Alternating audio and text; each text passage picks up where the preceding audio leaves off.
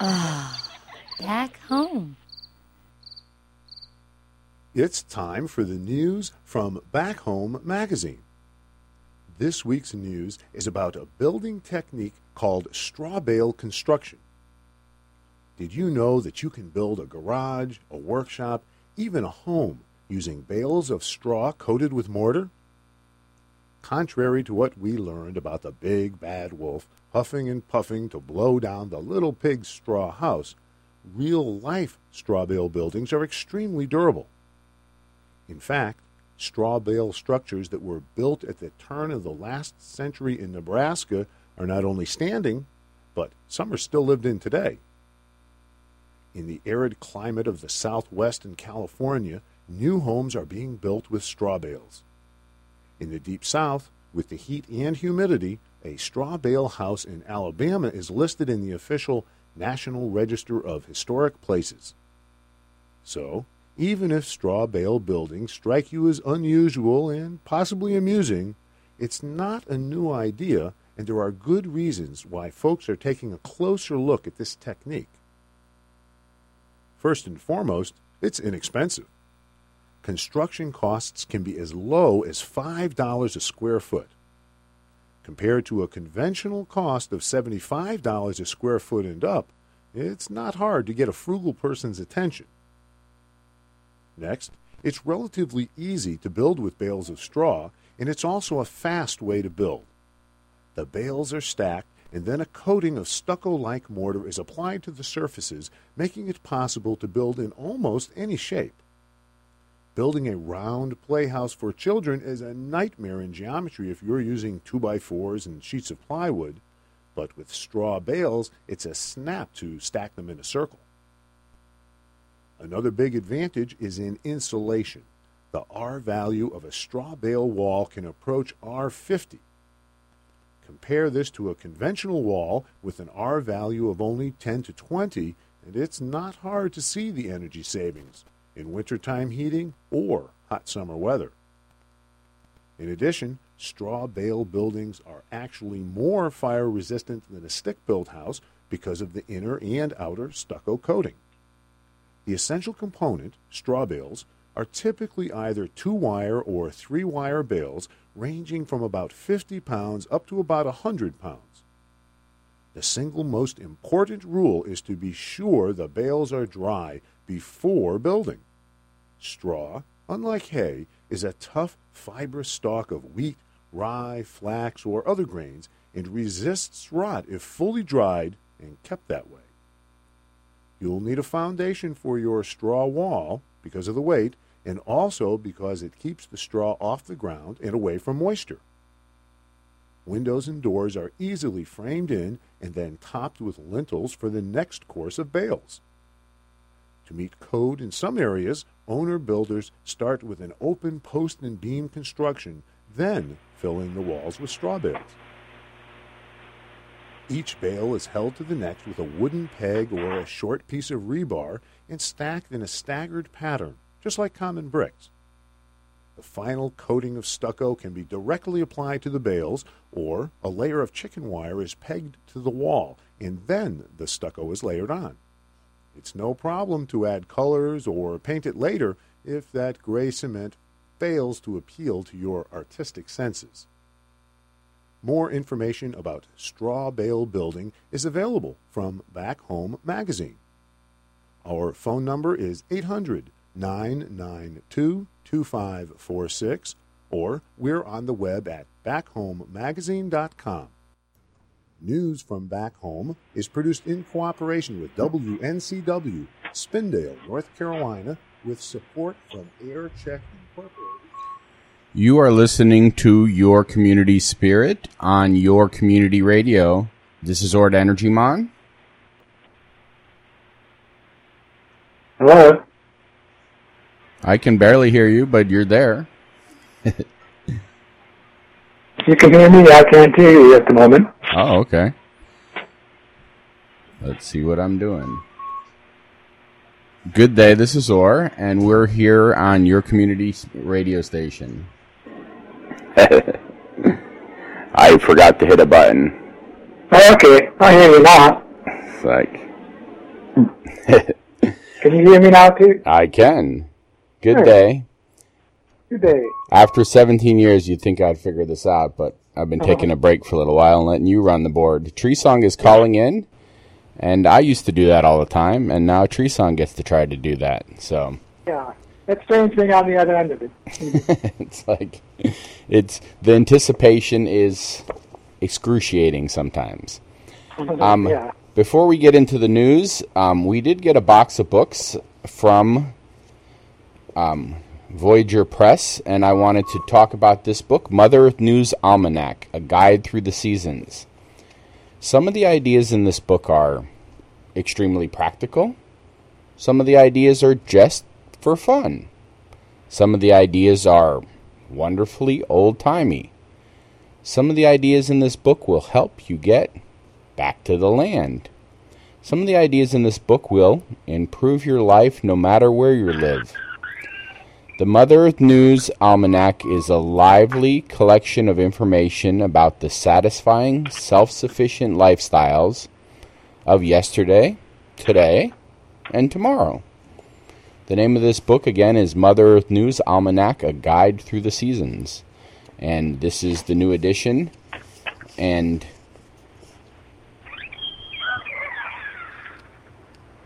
lots and lots of information. I like it that they've got it divided up in the seasons. So you can look at spring, the time of awakening, summer, the time of growth, autumn, the time of maturing, winter, the time of rest, and then there's, tons and tons of charts and tables in it too. Yeah. Good. Sounds like an interesting book. I was actually just talking to someone about, sort of life skills like that we've forgotten in today's society that might come in handy. Yeah, my favorite book is the Encyclopedia of Country Living, and it's probably 1,400 pages of information about absolutely everything. And the lady who wrote that, unfortunately, isn't living anymore, but she wrote that over at least 30 years of, living off the grid, per se. Yeah. So.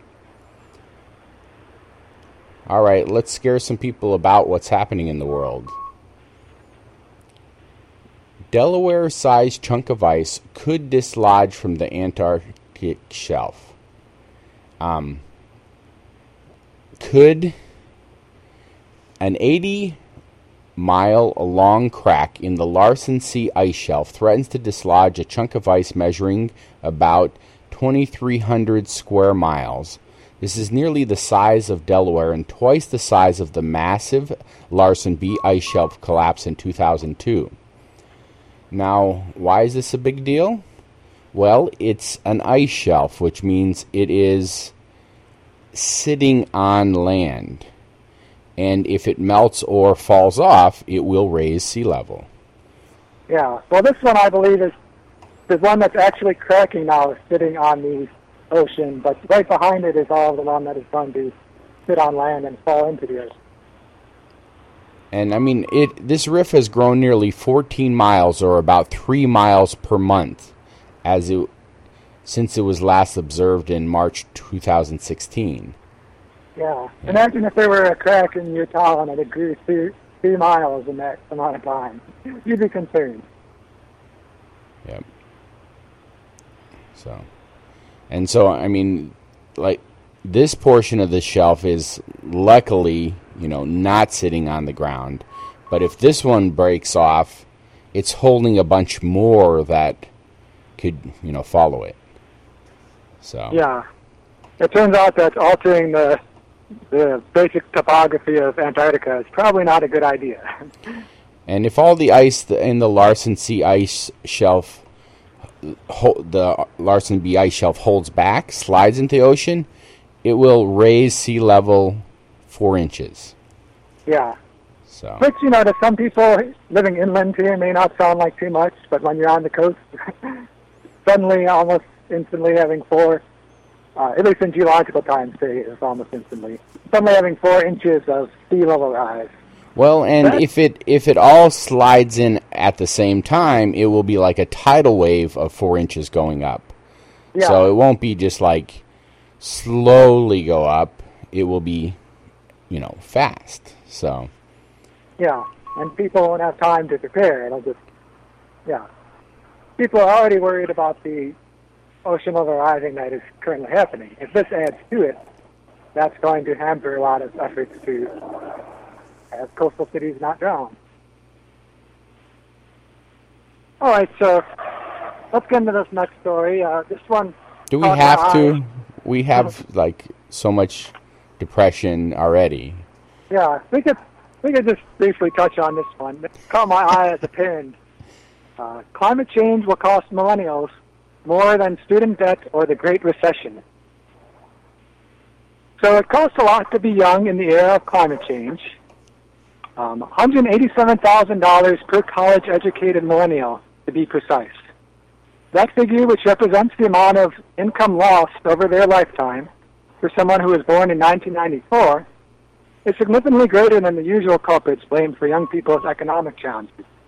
Your old pal student debt and Great Recession will each be respectively $113,000 and $112,000. Wait a second. Student debt is higher than the Great Recession was? Yeah. So they try to blame the economic woes we're having on the recession. Really, student debt is a huge factor for college-educated youth. It's harming them more than the recession itself. Millennials. Climate change is even more so, though.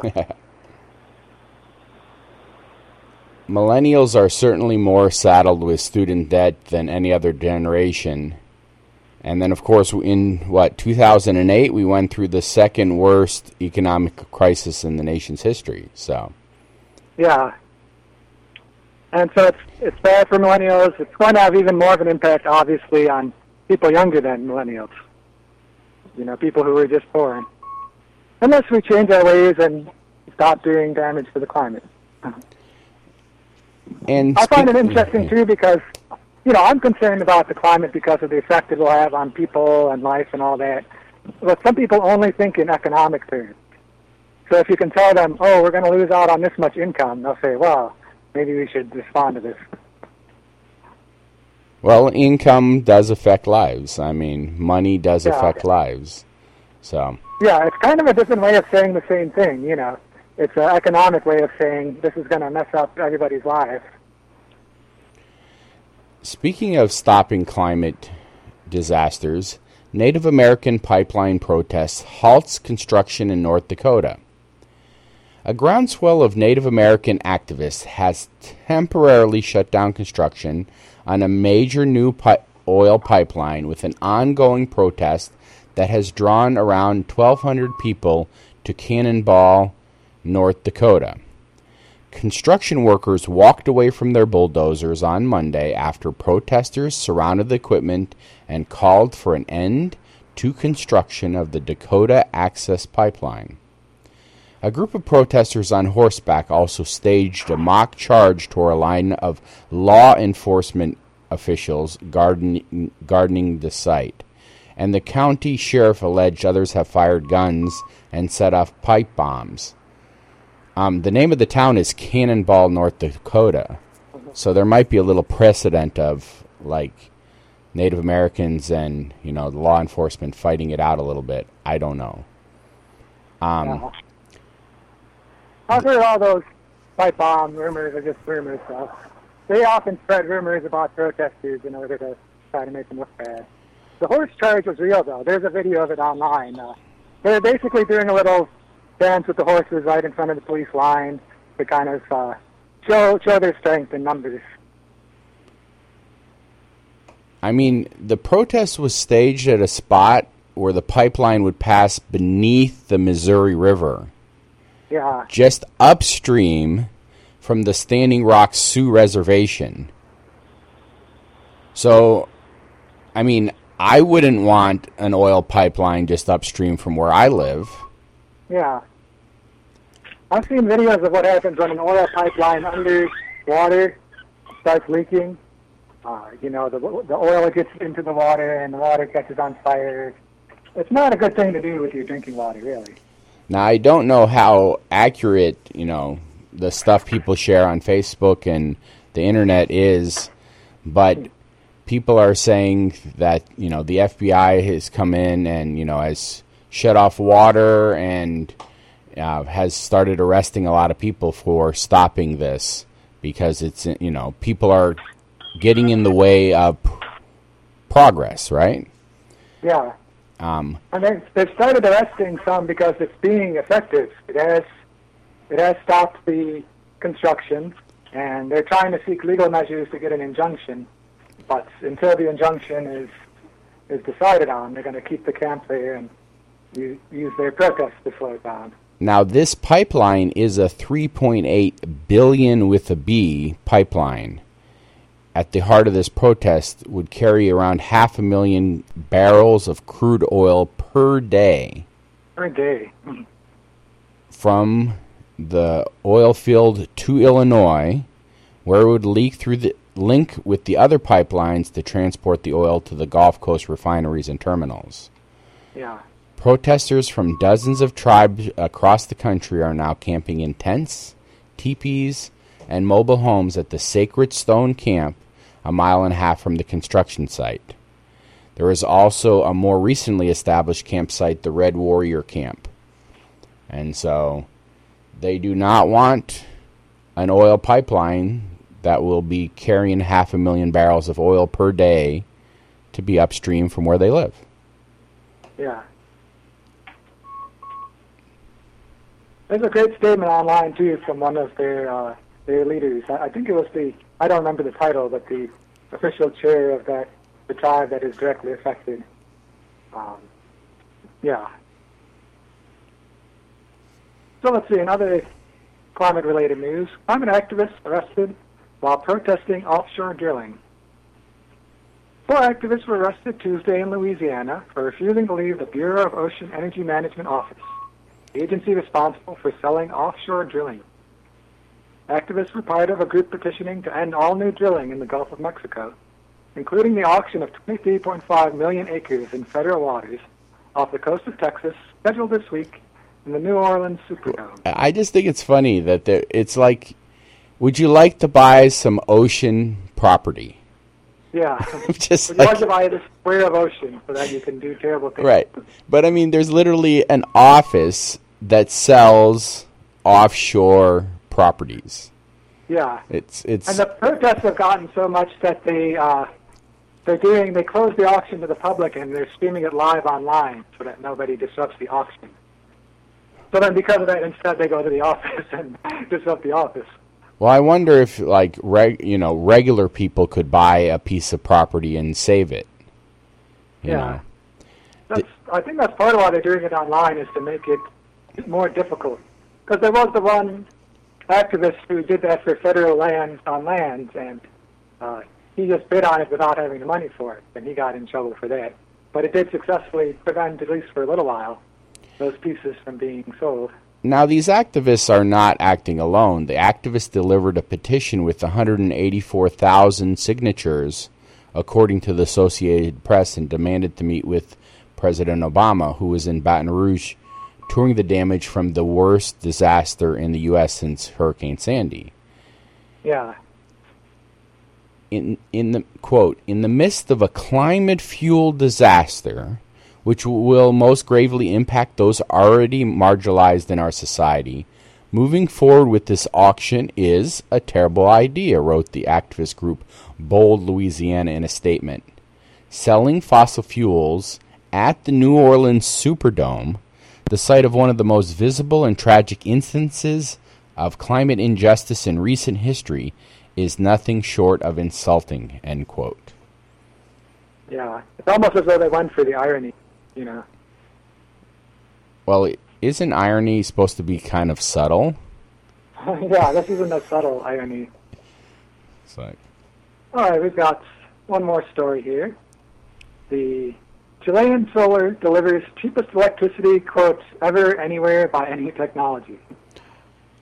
So and it's a bold claim. I don't know if they've mentioned it here, but I think the majority this year... No, that's Costa Rica. Never mind. I'm mixing up my countries. Costa Rica has been 100% renewable. Yeah. Well, Chile is well on its way there. They just contracted for the cheapest unsubsidized power plant in the world, Bloomberg New Energy Finance reports. In last week's energy auction, Chile accepted a bid from Spanish developers for 120 megawatts of solar at the stunning price of $29.10 per megawatt hour. Ooh. Yeah, this beats the 2.99 cents bid in Dubai for 800 megawatts. So they're sort of having a bidding war to see who can get the cheapest energy. And currently, Chilean solar is the cheapest. For context, in Chile, that's 2.91 cents per kilowatt. Where here in the U.S., the average price is 12 cents per kilowatt. Yeah. So. And it's a sign of how much the solar industry is growing. It's also a sign of just how good of a solar opportunity they have there. Let's see. Yeah, the region, Chile is aided by the fact that its Atacama Desert is, quote, the region with the highest solar radiation on the planet, according to the Inter-American Development Bank. So it's kind of the opposite of the situation in Germany, where they don't really have great opportunity, but they made the most of it. Here in Chile, it's a wonderful place to have a bunch of solar panels, so they went for it. I mean, and Chile is part of a global trend where solar energy has doubled 7 times since the year 2000. Yeah. And I mean, in the U.S. alone, it's grown 100-fold in the past decade. So I guess you could say the future for solar has never been sunnier. So always good to throw a pun in there. Yep. Today is National Dog Day and Women's Equality Day. That doesn't go good together. Yeah. It's like Saturday is Global Forgiveness Day and Just Because Day. And Sunday is Race Your Mouse Day. I'm not sure what kind of mouse. Yeah, I think that's racing your mouse around the icons on your computer. Okay. Yeah. Monday is More Herbs, Less Salt Day. Yeah, and Tuesday is Frankenstein Day. It's in honor of the author Mary Shelley, who wrote Frankenstein. It's her birthday. There you go. Let's get into some happenings. This is an absolute happening weekend. Yes. The 4th Friday Fair is tonight. Celebrate the beginning of the new year at the Town Square Pavilion with Carbondale's 4th Friday Fair. Tons of fun for kids and, grown-up kids, including a bouncy house and games galore, art and food. And did I mention live music? That's right, live music. There will even be a cornhole toss. Fun for the whole family. That's Friday, 6 to 9 p.m. at the Town Square Pavilion downtown. Another happening, film screening and discussion of Derby Baby. It's happening tonight at 7 p.m. at Gaia House. The Southern Illinois Roller Girls will host a free screening of this excellent documentary on modern roller derby, fastest growing, most misunderstood sport in the world. So that's 7 p.m. at Gaia House. Derby Baby. And the 4th annual WDBX Summer Street Festival. That's us. This is our street. That's right, right outside the radio station from noon until 10 p.m. on Saturday at the 200 block of North Washington. Come hang out with WDBX 91.1, your community radio station, for a fun-filled day. There's over a dozen bands on 2 stages. Elvis sightings, Pokemon Go, food, a beer garden, and a DJ dunk tank. I wonder if I should get dunked. Yeah, I never have in the past. It's probably going to be hot. So that will be Saturday, noon until 10 p.m. And again, 2 stages, nonstop music. Because, if you have 2 stages and a dozen bands, it's easy to switch back and forth instead of having breaks between the bands, setting up, right? Yeah, it's going to be a great time. Also coming up, we have the Pasta and Trivia Fundraiser coming up on Saturday at 6 p.m. at the Church of the Good Shepherd. These are really fun. I like going to trivia nights whenever I get the chance to form a team and sit around and answer trivia questions, try to win against the other team. So dinner at 6 p.m. and trivia at 7 p.m. On Sunday, Frack Free Fest. Man, people are really trying to mess me up with the, Fourth Friday Fair and now the Frack Free Fest with all these inabilities to pronounce words. I've gotten better after being on the radio 17 years. I don't tend to stumble over things as much. Frack Free Fest, Sunday from 1 until 7 p.m. at Alto Vineyards. The Frack Free Fest, an event sponsored by the anti-fracking, anti-fossil fuels organization SAFE, Southern Illinoisans against fracturing our environment at Alto Pass in the Alto Vineyards, featuring the People vs. Human, Hugh Daniel, Fiddle Roke Johnson and the Bourbon Boys, and a number of other great bands, great food and drink. The event itself is free. Donation is suggested because, well, they need help to stop us from fracturing our environment. All these things we talk about on the show where the environment's getting fractured. SAFE is trying to prevent that in our region. So, Sunday at 1 p.m. to 7 p.m. It also sounds like just a great time if you just want to have a great time. All right. Support a cause at the same time. Show's wrapping up. We have to whip through a few here. Freecycle, Tuesday through Thursday, 12 to 8 p.m. at the Guy House Interface Center. Freecycle, that's where unwanted stuff finds a new home. So bring stuff, take stuff, do it. Yes. Coming up on Tuesday, continuing the conversation, Tuesday at 7 p.m. at the Newman Center. Community members get together for a opportunity to build interracial community based on listening to each other. So Tuesday, 7 p.m. at the Newman Center. And on Wednesdays from 3 to 6 p.m. downtown Carbondale on the 200 block of Washington Street. The Downtown Community Farmers Market every Wednesday from 3 to 6 p.m. April through October 26th. So get your veggies, get your good time. Sounds like Washington Street is the happening street to be on. Yes, it is. I look forward to seeing everybody around town and around the world making this place a better place. Stay energized. Thank you so much for listening. We will see you again on the radio next week, eh? Yep, see you next week on the radio. Did I just say eh?